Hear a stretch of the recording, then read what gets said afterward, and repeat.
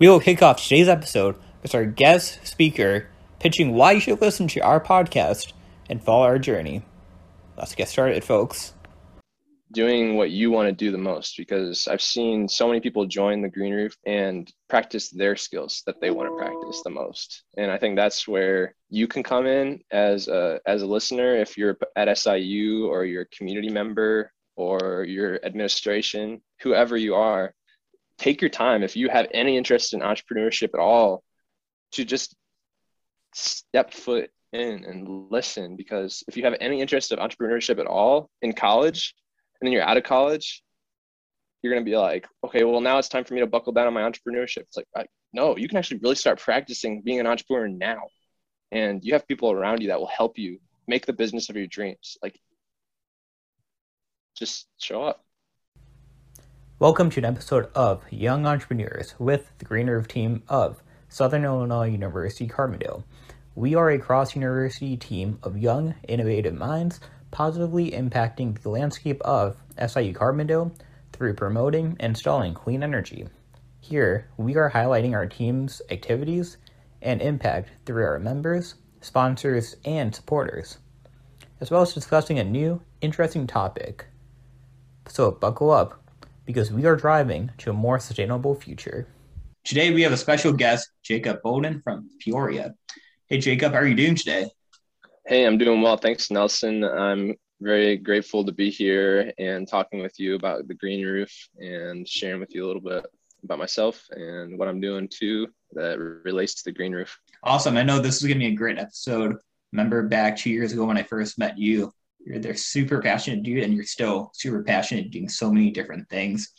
So getting started today, would you like to tell the audience a bit about yourself? Yeah. Well, I remember meeting Nelson because at Southern Illinois University in Carbondale, I was a forestry student and joined the University Innovation Fellows team with my friend Grant DePoy, and both of us were foresters. We met Nelson, and I'm just a really passionate person about trees.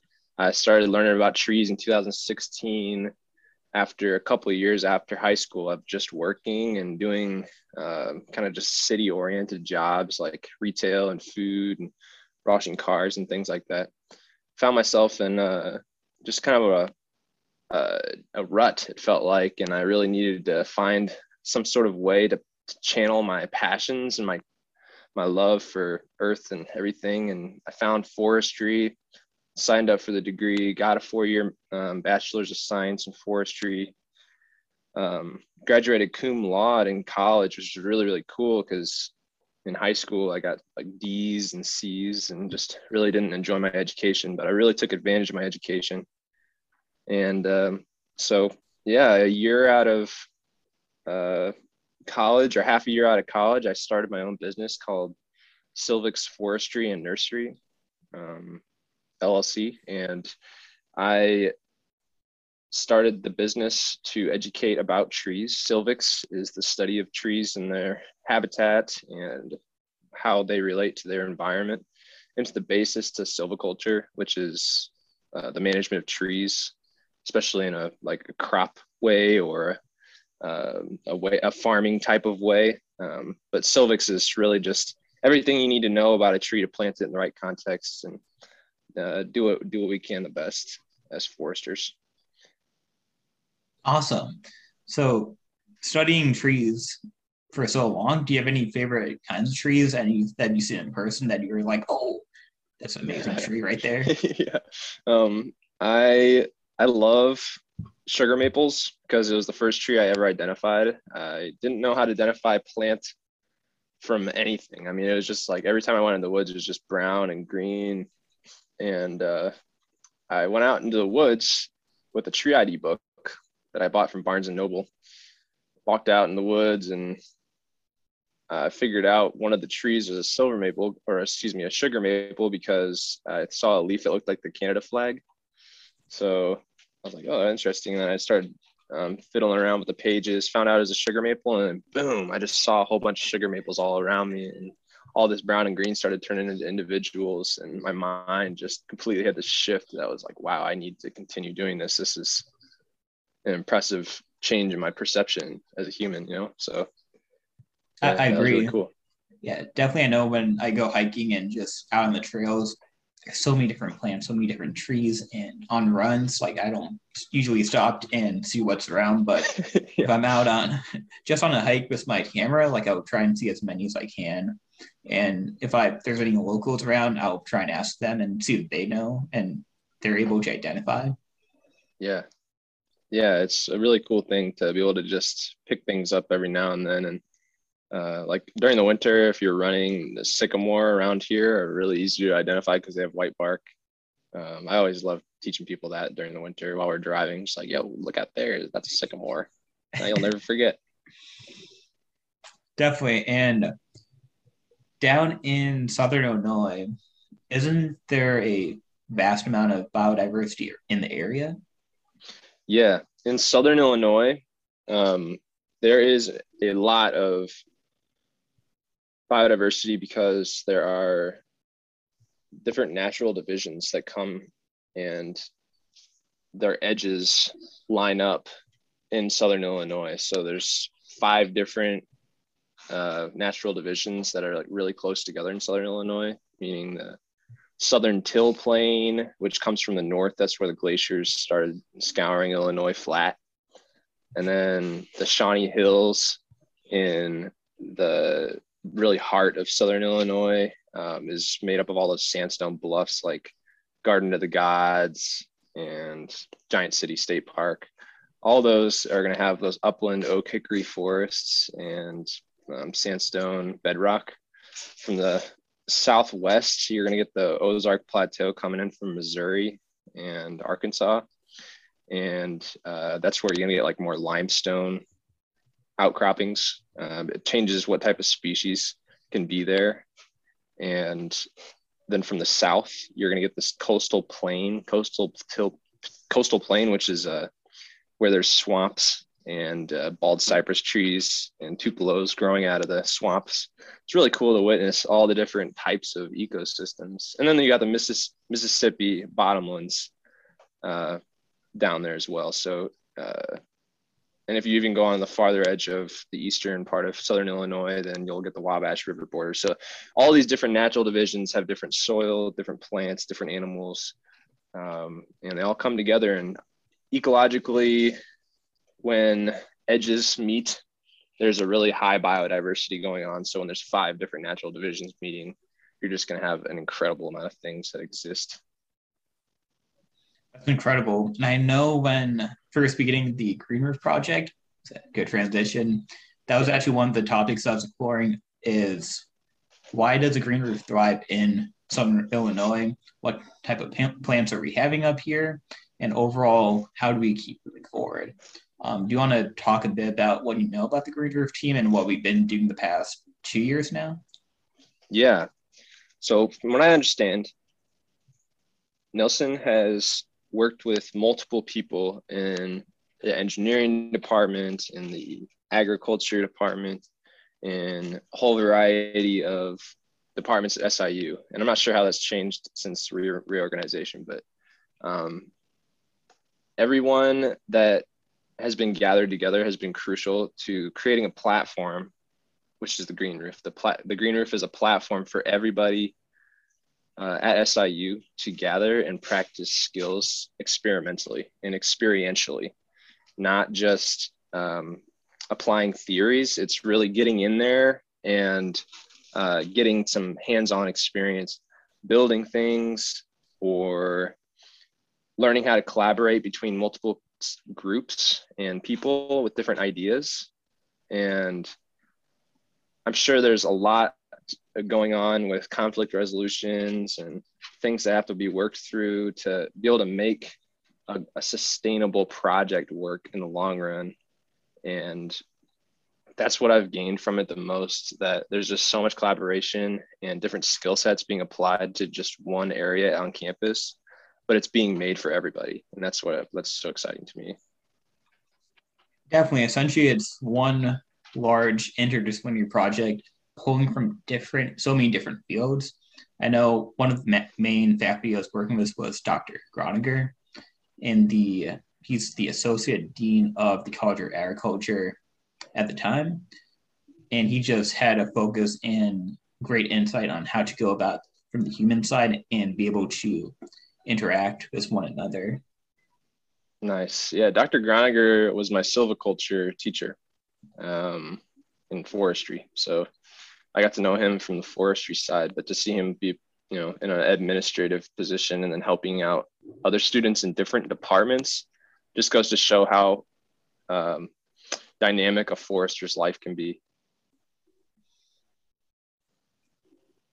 Most definitely.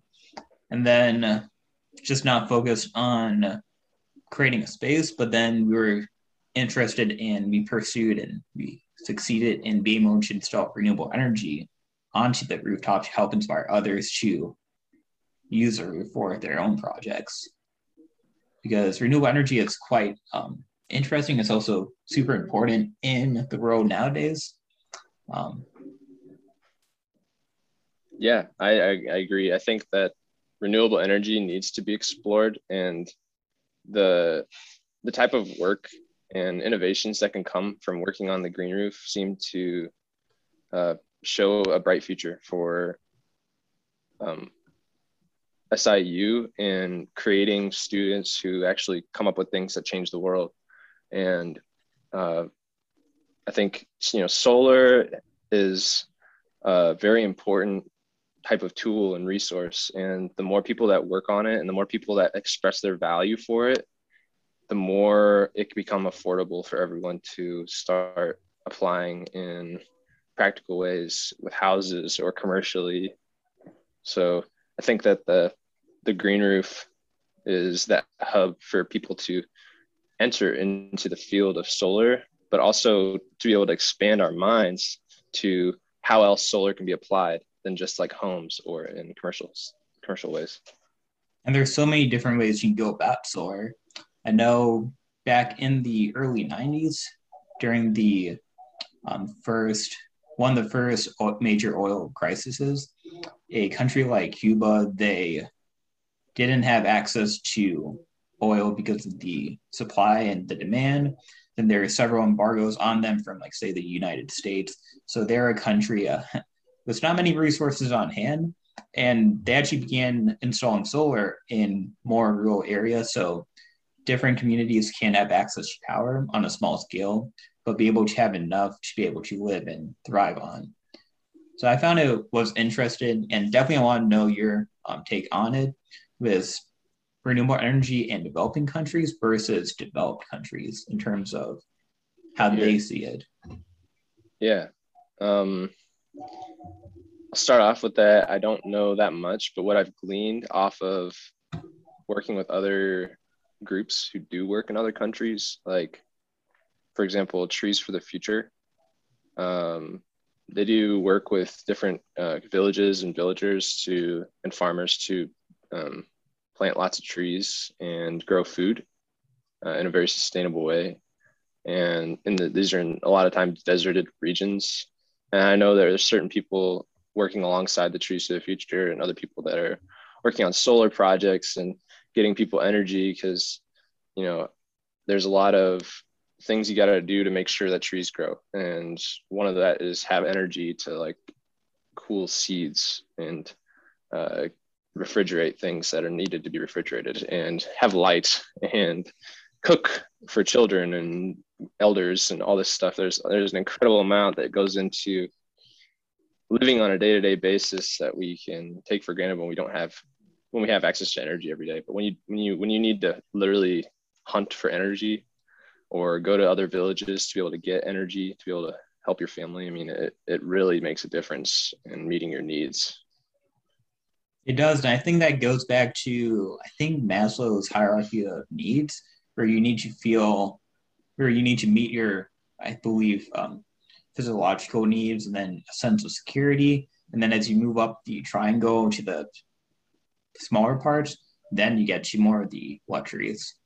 Yeah, like self-realization and actualization and creativity and all these things can really start to come about when all your basic needs are met. And that really comes into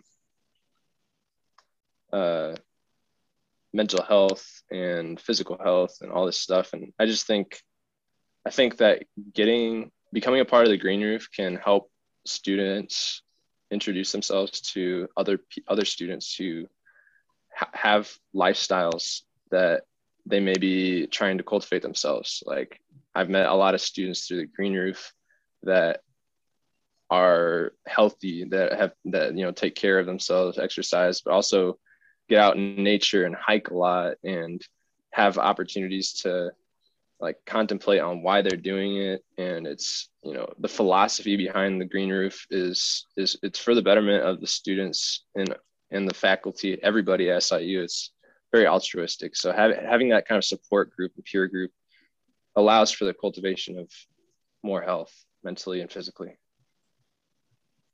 Definitely. And I know green technology and infrastructure, it's there, especially in urban areas, to help reduce stress and be able to give us that sense of nature once again, especially in busy cities. You mentioned meeting other people. On one of our earlier episodes with Gustavo, he actually mentioned a memory back when you guys were in one of our design thinking workshops in person, and he was just like expressing so much gratitude to being able to meet you and Grant and just feeling inspired by you guys. Do you remember the workshop I'm referring to? I do, yeah. I was only there, like me and Grant had to leave early for that workshop too. It was like we dipped in late and we left early. So it was like there for a very brief period. But yes, I do. And I remember Gustavo, and, that's who I was picturing when I was saying what I was saying. Definitely. And of course, that's all made possible by being part of the University Innovation Fellows. Oh, yeah. Do you want to talk a bit about what it means to be a fellow and yes, one happy memory that I believe we both shared? Yeah, well, it should be shared. Yeah. So I started a project in 2000, and it was late 2018, 2019. I started to cultivate this project with Grant DePoy to build environmental education programs for children and families at Evergreen Terrace Apartments at SIU, which is a family housing or students who are 21 and up can live there. And it's kind of off the beaten path, like outside of the campus, but it's still on campus. It's an auxiliary land. So it's just a great area to have kids and people out in nature. And so me and Grant started to build a project, and then Grant found the University Innovation Fellows, and he was like, dude, we should join this. I was like, we have so much going on in our projects and all this. It's like, why would we spend time joining this? But it was the right choice. And I trusted what was, because Grant kept finding people that were like going to further our project and also had a lot in relation with us. So I was like, all right, let's do it. And so we had this really crazy experience going, and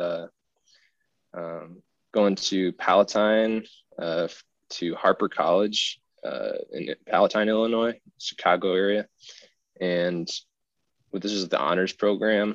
And we were presenting our project. And then on the way back on the train, we applied for the University Innovation Fellows, got accepted, went through the whole training process, and got to meet Nelson, Prem Rana, and a whole bunch of other people in our cohort that really got to help us and guide us to how we can actually make a difference in the university and make sure our project stays in the university after we leave college, because we were just seniors, going into this project. So it was kind of crazy to propose a really big project and get it done in a year.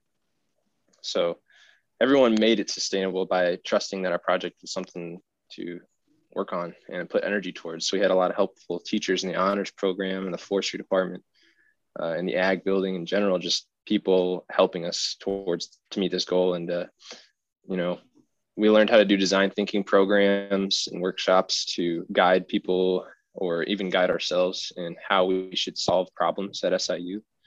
And Nelson hosted one of these programs to start to design what the green roof would be like and how people would interact with it. And I just started finding myself working on these things bit by bit alongside my project.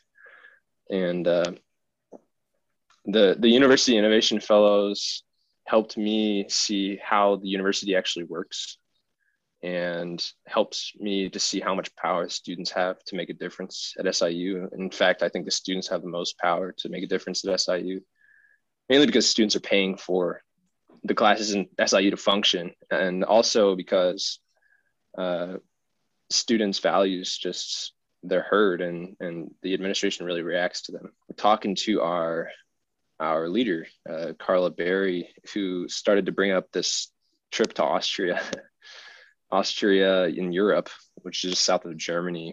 And supporters Lynn and Carla got us to go to Austria as a group. And we had about, how many people went? About 8 or 9? Yeah, definitely. I think about 8. 8 or 9 people from SIU got to go travel and meet people from Europe, from Mexico, from like places like the Netherlands, which Bulgaria. had just tons of, yeah, Bulgaria. We had people from Germany, Austria. Man, it was just a mixture of people, and it was exciting. And we got to learn how to do design thinking workshops, and we got to learn how to build a project with a group in a very short period of time that actually met people's needs and solved problems and did all this really cool stuff. And that's what I think is so cool, is that University Innovation Fellows is all about meeting people's needs and really making a change within universities to make universities the powerhouses that they really can be. Yeah, it's all focused on human-centered design, understanding what people want, what people need, and how we can meet them at the end. I know from that trip, one of the most exciting experiences was the project itself, going about redesigning how parking lots are used. Yeah. Honestly, I never thought twice about it. A parking lot is just an empty space where people can go park their cars, but there's so many different ideas you can go into it. Yeah. Me and Grant, before going to Austria, we were walking around SIU, just looking at parking lots and looking at, open lots in town in Carbondale, and was just like, these aren't being used like most of the time. And the only time that it is being used is when people are parking their cars, and then the cars just kind of sit there. It's like all this open land, which could be used for anything at all, is just sitting bare and running stormwater off into the drains, and it's not doing a holistic job. It's really just designed to be a parking lot. So we made designs for parking lots to have like mobile units set up in the parking lots to like have a food area or a sitting space, or what other ideas kind of came up during that too, for mobile car parks. I think gardens, also a basketball court, anything that could be portable and changed out quickly based on what people wanted and what they saw fit. Yeah, for sure. Yeah, using like just being more conscious with our designs. This is the whole purpose of why we went through that practice that we did. So it's really cool to like just think more on what can be done with the space that I have and thinking outside of the box. That's how design thinking really helps us. So have you used design thinking post-college so far? Yeah, I did start my whole business based on design thinking, and came up with like the basic ideas of what I'd like to offer with design thinking. And it's an iterative process, meaning that it needs to be done over and over again to like continually improve upon ideas. So I'm kind of gearing up to do it again coming up here soon, because I've had a significant change in my business. I've been growing a lot of trees, about 600 trees or so in my mom's backyard, my mom and dad's backyard, selling them in Peoria. And I just got 3.5 acres. And for any European listeners, it's about 1.5 hectares. So there's a great deal of land that I'm able to work with now.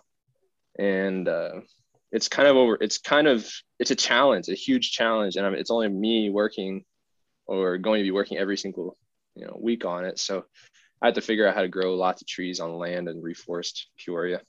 and design thinking is going to help me, I think.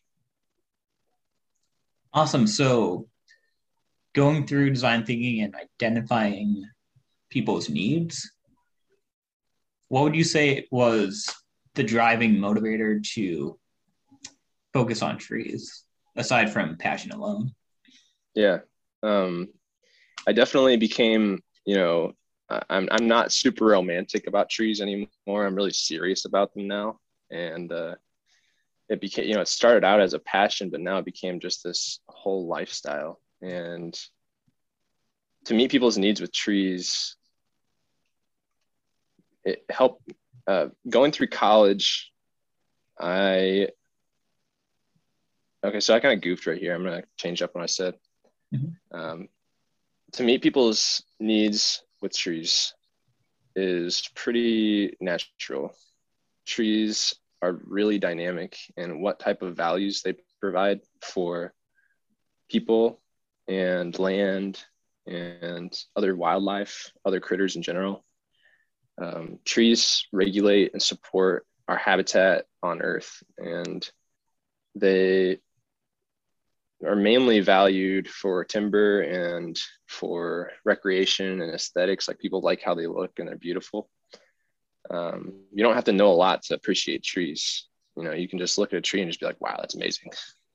And but when you learn about them and you start to understand like all the things that they truly do for us just by being there, they become incredibly valuable. And values and needs are the same thing. And when we place our value on something, it's like, okay, this is going to meet my needs.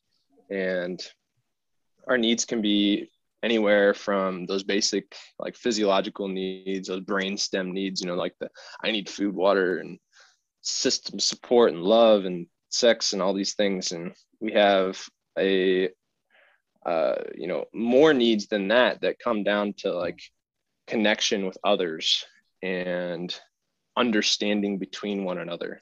And I think that trees, everybody knows about trees to some extent. And a lot of, even the most basic extent, like trees help us breathe. And when you start to talk about values and needs about trees, like everyone starts to speak up, and trees become this common point, this common understanding, this kind of like overreaching overall, like people, it's a catch-all in a way. Like everybody knows about them, everybody's affected by them. So I think that, growing trees to meet life's needs is my mission at Selvix Forestry and Nursery, because trees just inherently meet needs, but we as humans need to figure out ways to think about them by design thinking about them, to value them more. Because the only way that trees are managed nowadays, the only way that tree management is funded out in forest stands, is usually through timber or invasive species removal or for recreation. And recreation doesn't bring in that much money. Timber brings in a lot of money, but how else can we value trees? There's so many different ways you can value trees. There's non-timber forest products that come from trees. There's art that we value about trees. We got to figure out ways to pay. We got to figure out ways for our communities to pay for tree management so that we can support a long-term habitat and also reforestation and building more habitat. There's so much that you just said that I was vibing with. And I know for myself, one's mission is, I would say, the most important. Why someone does something and what it means to them, but not only for themselves, but for those around them. And Jacob, every time I hear about you talking not only about what you're doing, but just like what's in your mind, I always get pumped up. I'm always speechless at the same time, because I'm wondering and thinking about like how there's so much more to life, and I gotta expand my mind even more and just keep on expanding out. Thanks, man. That means a lot. I'm really just here to inspire people. And I'm grateful to have you as a friend and to inspire you along your journey, because you doing what you do is just creating more platforms for people to start to engage with nature. That's what I think is the most important and crucial part.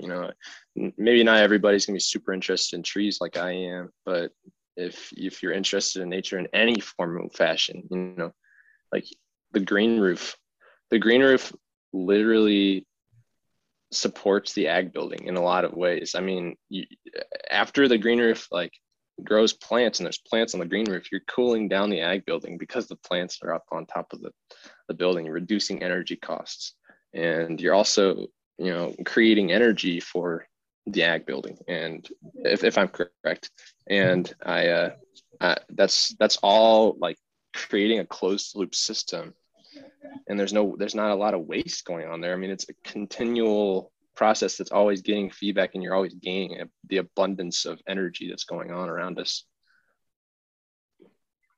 Definitely, the green roof acts as an insulation layer, so the heat inside the building stays inside, and if there's cooling inside, the cooling stays inside. But additionally, it does tackle on rainwater management. So the water, some does get absorbed onto the roof, but then as it goes and say it runs off the rooftop, because it went through all of the soil mediums and the layers, it's a filtering layer, is it not?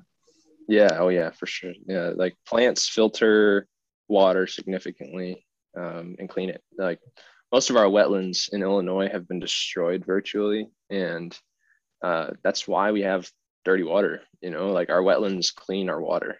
Plants in the wetlands, bald cypress swamps, all that, it super cleans the water. In fact, forests clean our water because all the water from rain falls in watersheds, and our watersheds are pretty much the boundary of a watershed is like all the high points around you. So wherever you're sitting right now, the highest points all around you that form like a bowl is your watershed. And when the water falls and there's forest on those higher parts, the water falls, it's clean through the forest, and then once it comes to you and you're able to use it for drinking water, for showering, et cetera, less chemicals are going to be in the water. You know what I mean? Less harmful Definitely, chemicals. there's so many different environmental benefits coming out of nature. Yeah. It's almost like if we didn't have nature, we wouldn't exist on the planet. Yeah, for sure. Yeah, there's so many benefits to nature in general, and all I'm doing is facilitating more nature to exist. So in the future, Jacob, in the near future, being more specific, Yeah. how do you see Peoria growing in any area you touch? Yeah. Peoria, Illinois is in central Illinois. It's called the heart of Illinois. It's right along the Illinois River. And the Illinois River is a huge watershed that takes up most of northern Illinois, the northern half of Illinois, and kind of dips into Wisconsin and Indiana. It runs right into the Mississippi River. So the Peoria area is all along the river. And so we got a big old riverfront. We got large river bluffs. A lot of it's covered in trees. However, there's a lot of areas that aren't covered in trees. And a lot of this area also used to be prairie. So it used to be made of native grasses and oak savannas, which is like one tree and then lots of grass around it. And that just continues to happen across the landscape. That's like an oak savanna. And the Peoria area has a lot of problems environmentally. One of them, I think, is the most important one to focus on, is the Peoria stormwater problem, where our stormwater mixes with sewage in our combined sewer overflow systems and then pours into the river. So every time it rains pretty significantly, sewage is pouring into the river here in Peoria. So the way to solve that Peoria has proposed is to revegetate the land. And to incentivize citizens, Peoria placed a tax on all citizens who own land and have concrete or hard surfaces. And then created a grant program to support changing those hard surfaces or concrete into areas that catch water. So a lot of people, unfortunately, are just kind of angry that there's a tax placed on them for having concrete. So I'm not sure people have gotten the main point of what the Peoria stormwater issue is about.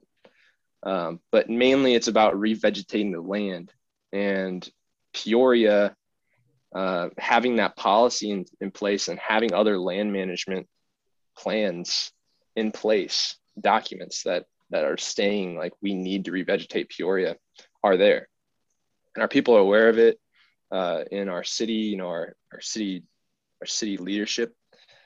But it comes down to just a community level action from the ground up, grassroots movement to increase our vegetation on the land. So Peoria has a really big opportunity with just this policy on the combined sewer overflow problem and stormwater. Think about this, you know, from not just a local perspective, try and reach out to a global perspective. Globally, the World Economic Forum proposed the Trillion Tree Campaign. We have 3 trillion trees on Earth right now, according to the Crowther Lab, who did a big, massive study of how many trees are on the planet. And there used to be 6 trillion trees on the planet. So we've deforested half of the trees on Earth. And the 1 trillion tree campaign proposes to go from 3 trillion to 4 trillion trees on Earth. That would mean packing trees in everywhere that we possibly can that trees should probably be or have been in the past. And that means doing this over the next 10 years. And since Peoria has a local policy that's in act, and this 1 trillion tree campaign is in action, they both work together really well, especially for the fact that in 2020, Donald Trump signed us on to the Trillion Tree Campaign as the United States. So our federal lands, the national forests and, you know, national parks and all these things, our national lands, our public lands that everyone theoretically owns, are bound to be reforested. There's going to be some work going on, but we need a lot of people to work out there and do that. So there's available jobs coming up in reforestation. And then what about the private lands? What about Peoria? What about our private farmers, commercial lands? What about homeowners with open yards that have space for trees or shrubs or grasses? What about all of them? So it comes down to grassroots again. So that's where I come in. I'm here at a local scale, trying to solve local problems that actually serve the large global problems as well. So I try to think about these things and bring them in holistically and stay policy oriented and not get mixed up in the politics of everything. But since Donald Trump has signed on to this program, it shows bipartisan support for environmental restoration. And so we have, you know, all parties accountable to make sure that this really happens. And that's really exciting to me. Honestly, I see that as an opportunity for a win-win situation for everybody. Awesome. And definitely I agree. Being able to work on the local level, in my opinion, you have the most impact because you know the people, you know the area, and working on those big, large scale solutions, they don't always fall through because of politics and how every country's politics climate is at the moment. So, Jacob, coming up towards the end of our episode today, do you have anything you would like to talk about and cap off this? Yeah. I think the most important thing for listeners to know about the Green Roof is that it's a group of people who are open-minded and who are friendly and are a support group for you and doing what you want to do the most, because I've seen so many people join the Green Roof and the whole project and practice their skills that they want to practice the most. And I think that's where you can come in as a listener. If you're at SIU or you're a community member or your administration, whoever you are, expressing your support or attending meetings or going to builds or commenting and sharing and liking everything that's going on with the green roof is really important for it to work into the future and become one of those projects that overcomes everything that can happen to stop projects, which there's so many projects that get stopped over the course of time at colleges because there's so many students moving in and out of the college.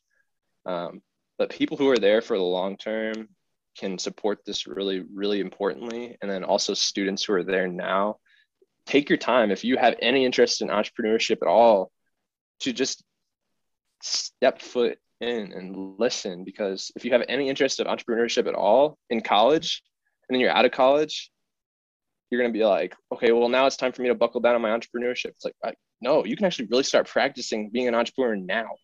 And you have people around you that will help you make the business of your dreams. Like, just show up. And with that, we conclude our episode of Young Entrepreneurs with the Green Roof team. Special thanks to your sponsors, the SIU Research Park, Energy at SIU, SIU Sustainability Office's Green Fund Grant, the University Innovation Fellows, CH Electrical, Enertech, Raz Coatings, AES Solar, Sprague Supply Group, H&F Visions, Silvix Forestry and Nursery, Nether Chance Studios, Climate Economy Action Network, and many more. And please visit our website for more information and follow us on social media. Stay sustainable, folks.